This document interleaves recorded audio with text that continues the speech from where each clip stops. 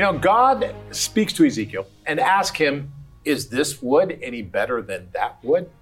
What is God saying? This is a really good one today. Good morning, good afternoon, good evening. My name is Rod Hember. I'm Janice. And this is Bible Discovery TV, where we are learning from the world's best-selling book, that is the Bible, God's Word, 66 books. And one of the books we're reading is Ezekiel. And this particular passage today from 15, we'll talk about it in just a minute.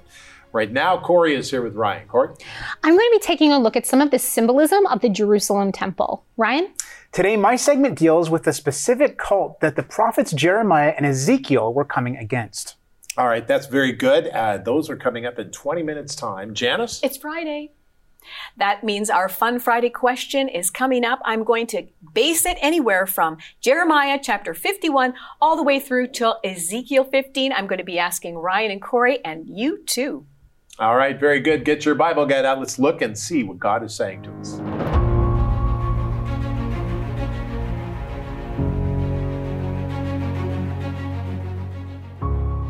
Ezekiel 15, 1 through 8. Then the word of the Lord came to me, saying, Son of man, how is the wood of the vine better than any other wood, the vine branch which is among the trees of the forest? Is wood taken from it to make any object? Or can men make a peg from it to hang any vessel on? Instead, it is thrown into the fire for fuel. The fire devours both ends of it, and its middle is burned. Is it useful for any work? Indeed, when it was whole, no object could be made from it.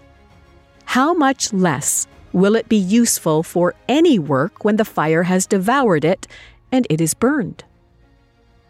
Therefore, thus says the Lord God, like the wood of the vine among the trees of the forest, which I have given to the fire for fuel, so I will give up the inhabitants of Jerusalem, and I will set my face against them. They will go out from one fire, but another fire shall devour them. Then you shall know that I am the Lord when I set my face against them. Thus I will make the land desolate, because they have persisted in unfaithfulness, says the Lord God. Ezekiel chapter 15, verses 1 through 8.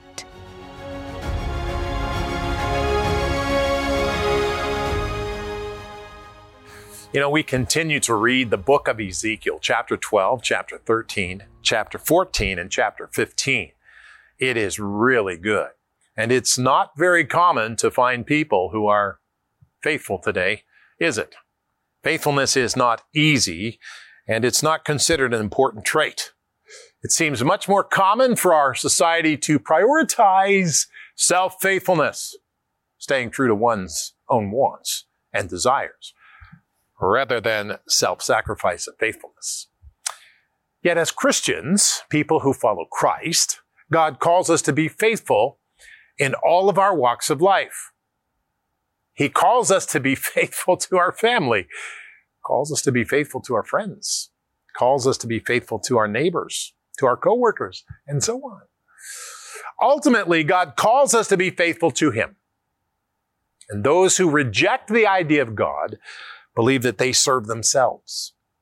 Their lives are wrapped around their own selfish ideals. Is yours? Is mine? Ezekiel chapter 15 is a short but powerful passage of Scripture. In his writing, Ezekiel pens God's example of an outcast vine, pointing out Israel's persistent lack of faithfulness to Him. It is a simple message that rings true in all of our lives.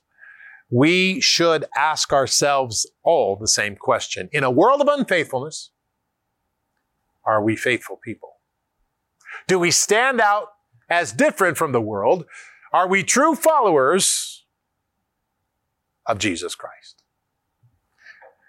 Boy, this is a hard one. I remember learning all of this in church when I was younger, and I'll tell you, it really is important. We need to be faithful people. Take your Bible guide and turn to today's passage. If you don't have one, You can call us or write to us. We'll send it to you. Or you can go to BibleDiscoveryTV.com. When you go there, click on the page and it'll take you to a donate page. Thank you so much for your donations, and God will bless you and keep you in this time of inflation. God will keep your needs if you are faithful to Him. And we need to understand that it takes you to the donation page, and after you make a donation, suddenly and importantly, it takes you to a page where you can download it just as it's printed. So you can be seconds and you can be studying Ezekiel chapter 15 about unfaithfulness with us. And as we do so, let me just tell you that we're going to be focused on this because chapter 12 talked about Judah's captivity. It was symbolized by Ezekiel. And then false prophets were condemned. A lot of that happening, I'll tell you. And idolatrous elders were condemned. False prophets and idolatrous elders. Jerusalem will not be spared. And then Jerusalem is used, a vine is used to show Jerusalem. Now, this is important as we talk about faithfulness. Father, help us to read your word and help us to faithfully hear it and help us to faithfully apply it to our lives through the power of your Holy Spirit in us. So be with all the believers who are watching me. Touch them, Lord, and be with those who are not believers watching me. Encourage their hearts to come to you. And those who are on the edge, marginalized, touch them as well, Father. Help us to read from your word into our hearts in the name of Jesus Christ. And we said together, all of us said together, amen, which means make it so. Now, let's read from the first part of this because it's interesting, 1 through 4. Then the word of the Lord came to me saying, Son of man, how is the wood of the vine better than any other wood? I mean, the vine branches, which is among the trees of the forest, is the wood taken from it to make any object, or can men make a peg from it to hang on any vessel? Indeed, it is thrown into the fire for fuel. The fire devours both ends of it, and its middle is burned. Is it useful for any work? That's a really good question. God asked Ezekiel whether the wood of the vine is better than any others. God always uses the vine as an expression of his people. Beloved, we should ask ourselves this question today. Are we useful in the Lord's service? Are we useful in the Lord's service? I'm asking myself. Are you asking yourself?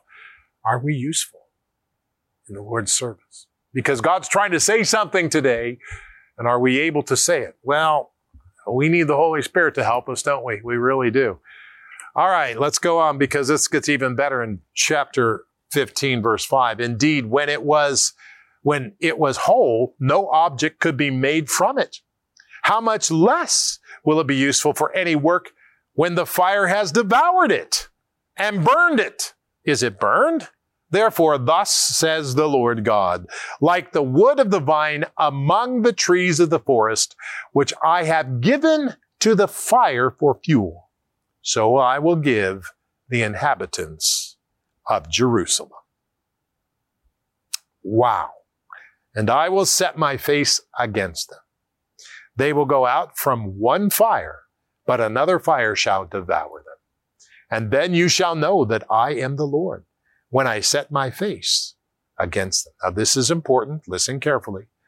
God has a specific purpose for the people he created us to be. We are made by God to be faithful to him. Let me explain something. You're not an accident. I know you've been taught that billions of years and all of that and dirt whittled over here and a little bit of this and slimed out, became this. No, it didn't. Psalm 139 does not say that.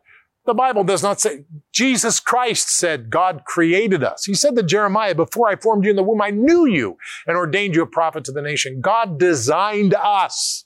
Every one of you are designed. Whether you believe in God or not, God designed us to do his faithful work. Are we? Are you? Am I? Last verse, Verse 8, thus I will make the land desolate because they have persisted in unfaithfulness, says the Lord God. Now that's important because third point is when God's people are unfaithful to him, the land becomes desolate. We need to pay attention to that as we focus on what's happening today. When God's people are unfaithful to him, the land becomes desolate.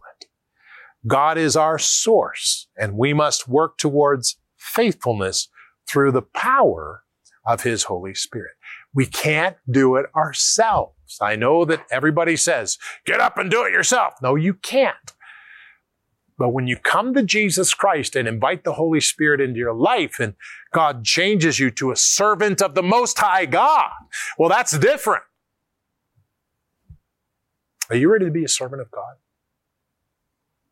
If you are, join me in prayer and say, Lord Jesus, forgive me of all my sin.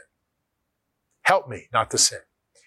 I believe you came and died on the cross 2,000 years ago. And I believe after 3 days you rose from the dead and overcame death. And I believe, Father, you ascended to heaven. I believe, Lord, that you paid the cost of sin. So I ask you to come into my life because I give my sin to you and I need to be faithful to you. Help me to be a changed person in this world. In the name of Jesus Christ, amen.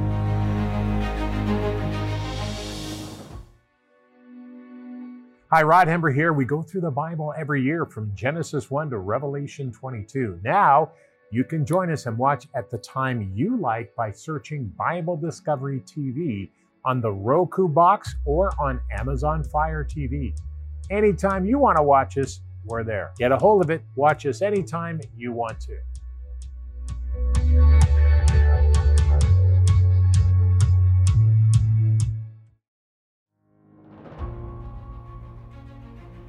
The prophet Ezekiel talks a lot about the idolatry that was going on in Israel and in Judah. And in Judah specifically, there's a few chapters of Ezekiel that focus in on the Jerusalem temple, the temple of the Lord that was originally built by Solomon.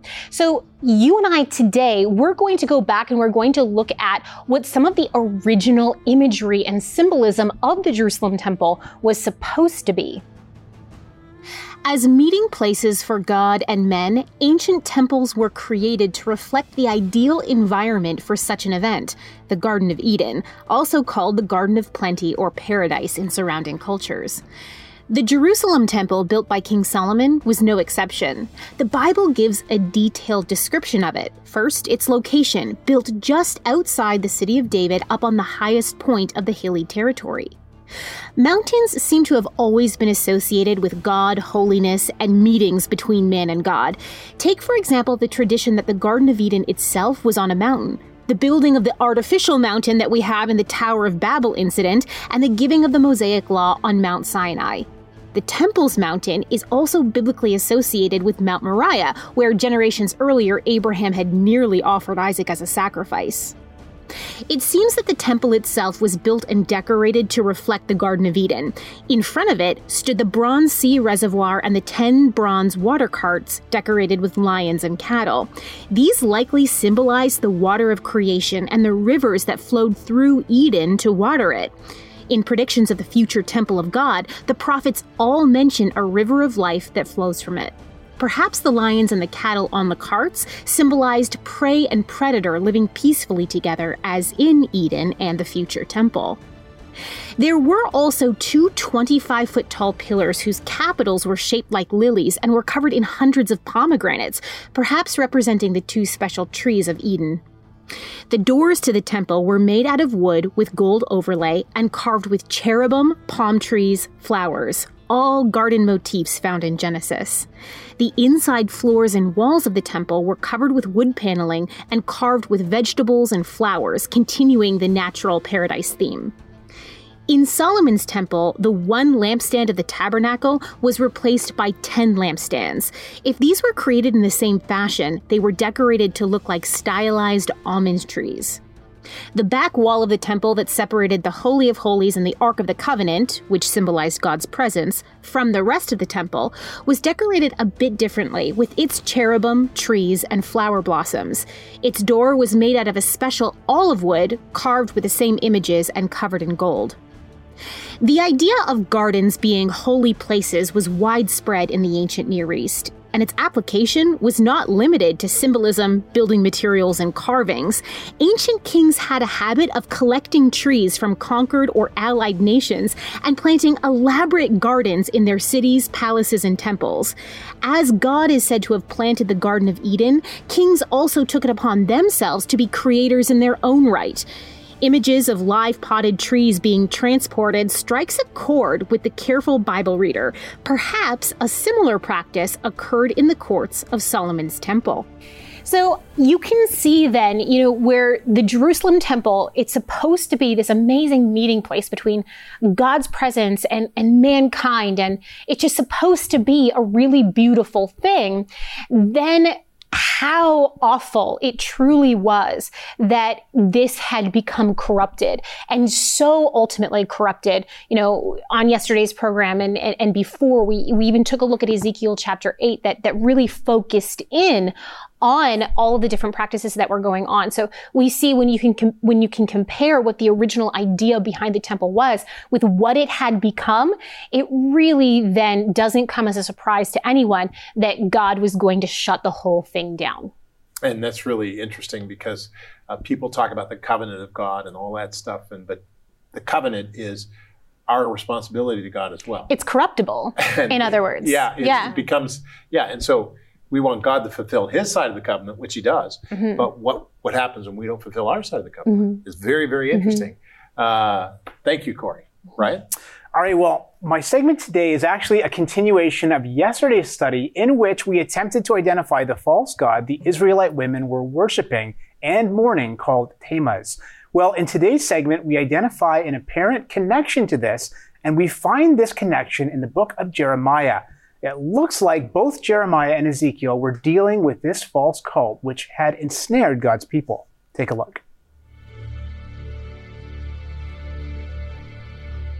The Queen of Heaven is a title that occurs only 5 times in the entire Bible, and it is found exclusively in the book of Jeremiah.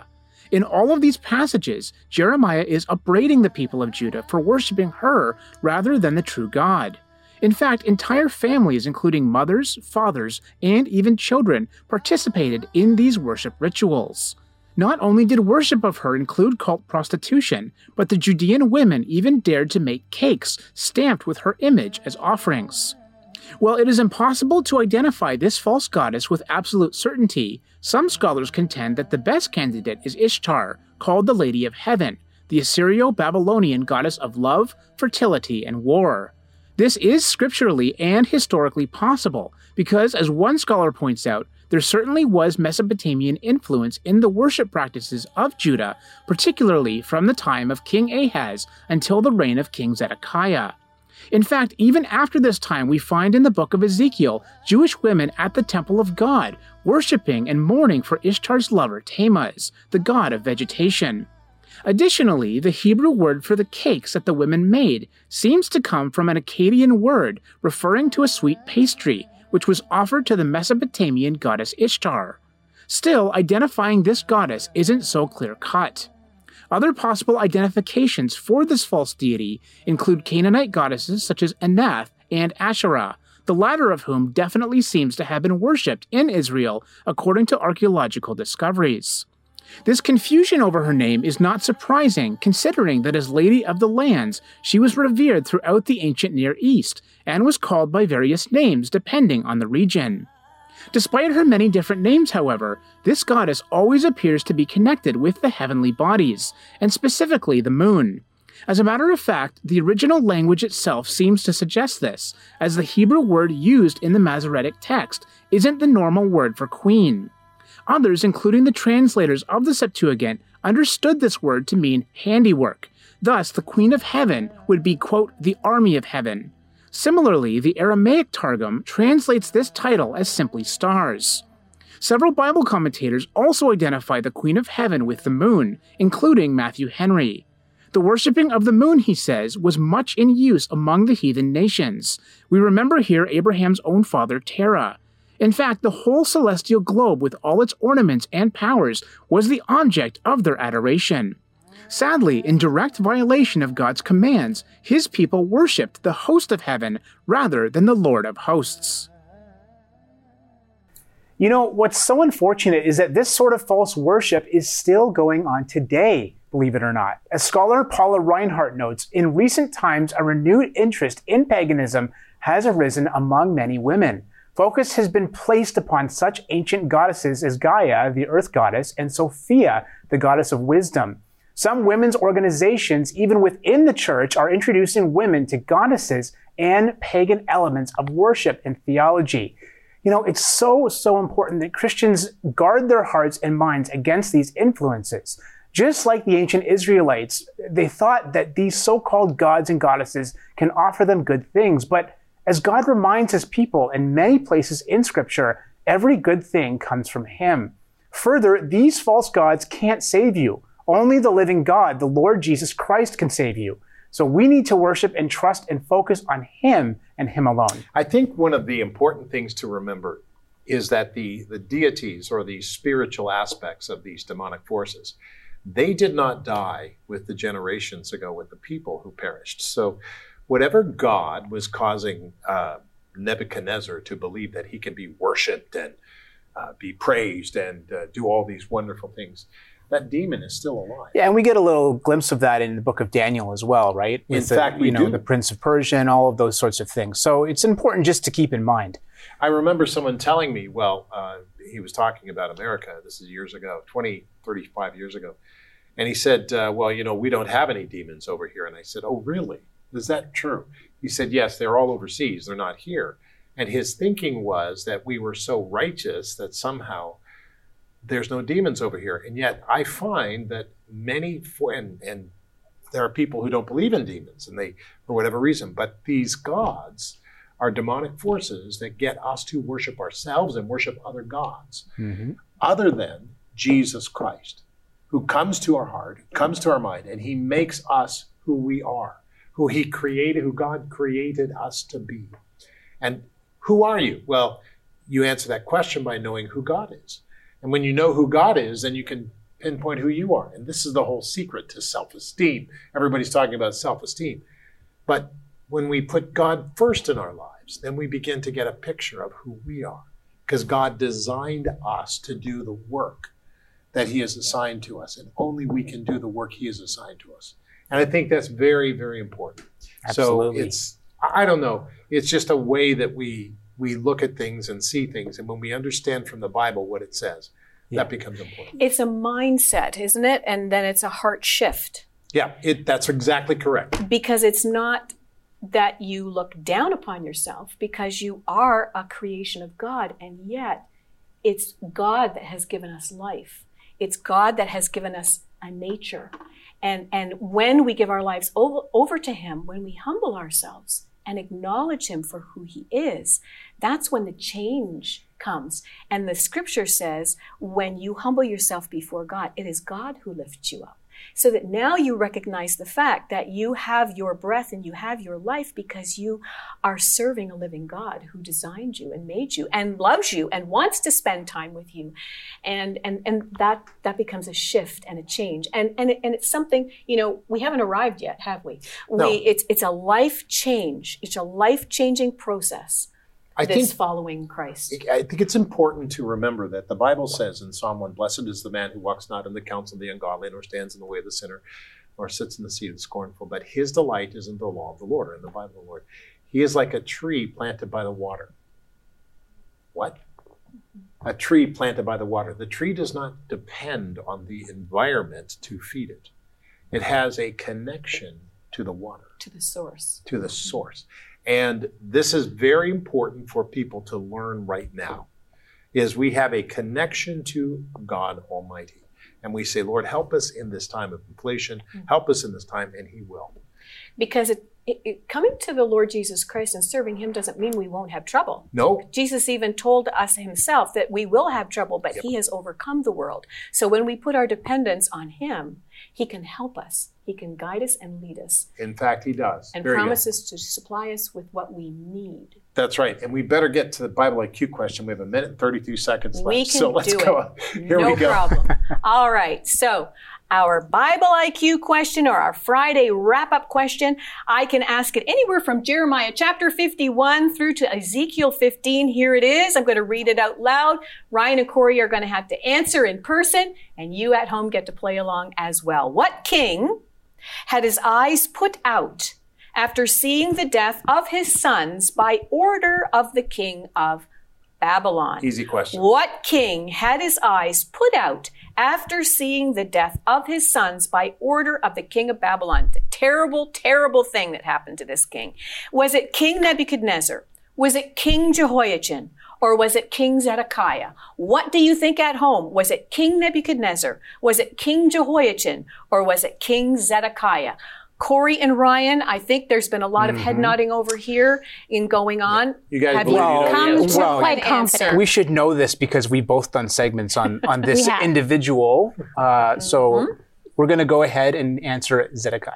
All right. Yes, I Now- second that. You second that, and I think you third Oh, yeah. that. Oh, yeah. I actually fourth that as well. And so I hope that that was your answer that you gave at home.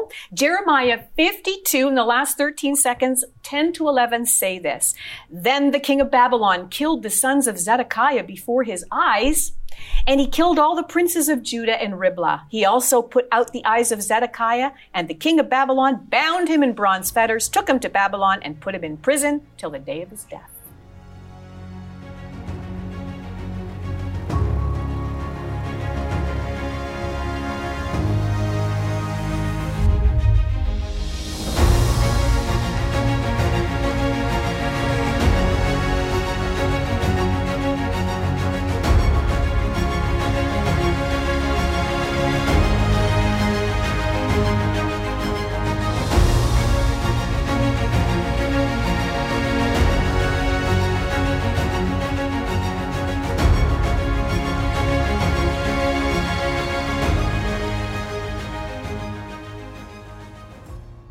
There may be people who are struggling because they've lost their job or something's happened, but I want to say that God can help you, and I want to pray for you today. Father, I pray for everyone who's having a hard time with their living patterns and all of that. Lord, I pray that you would meet their needs as they serve you and as they're faithful to you. Help them today, Lord, and help us today in this ministry to be faithful to you in these very difficult times. Thank you, Lord, and we praise your name because you are our God. In the name of Jesus Christ, amen.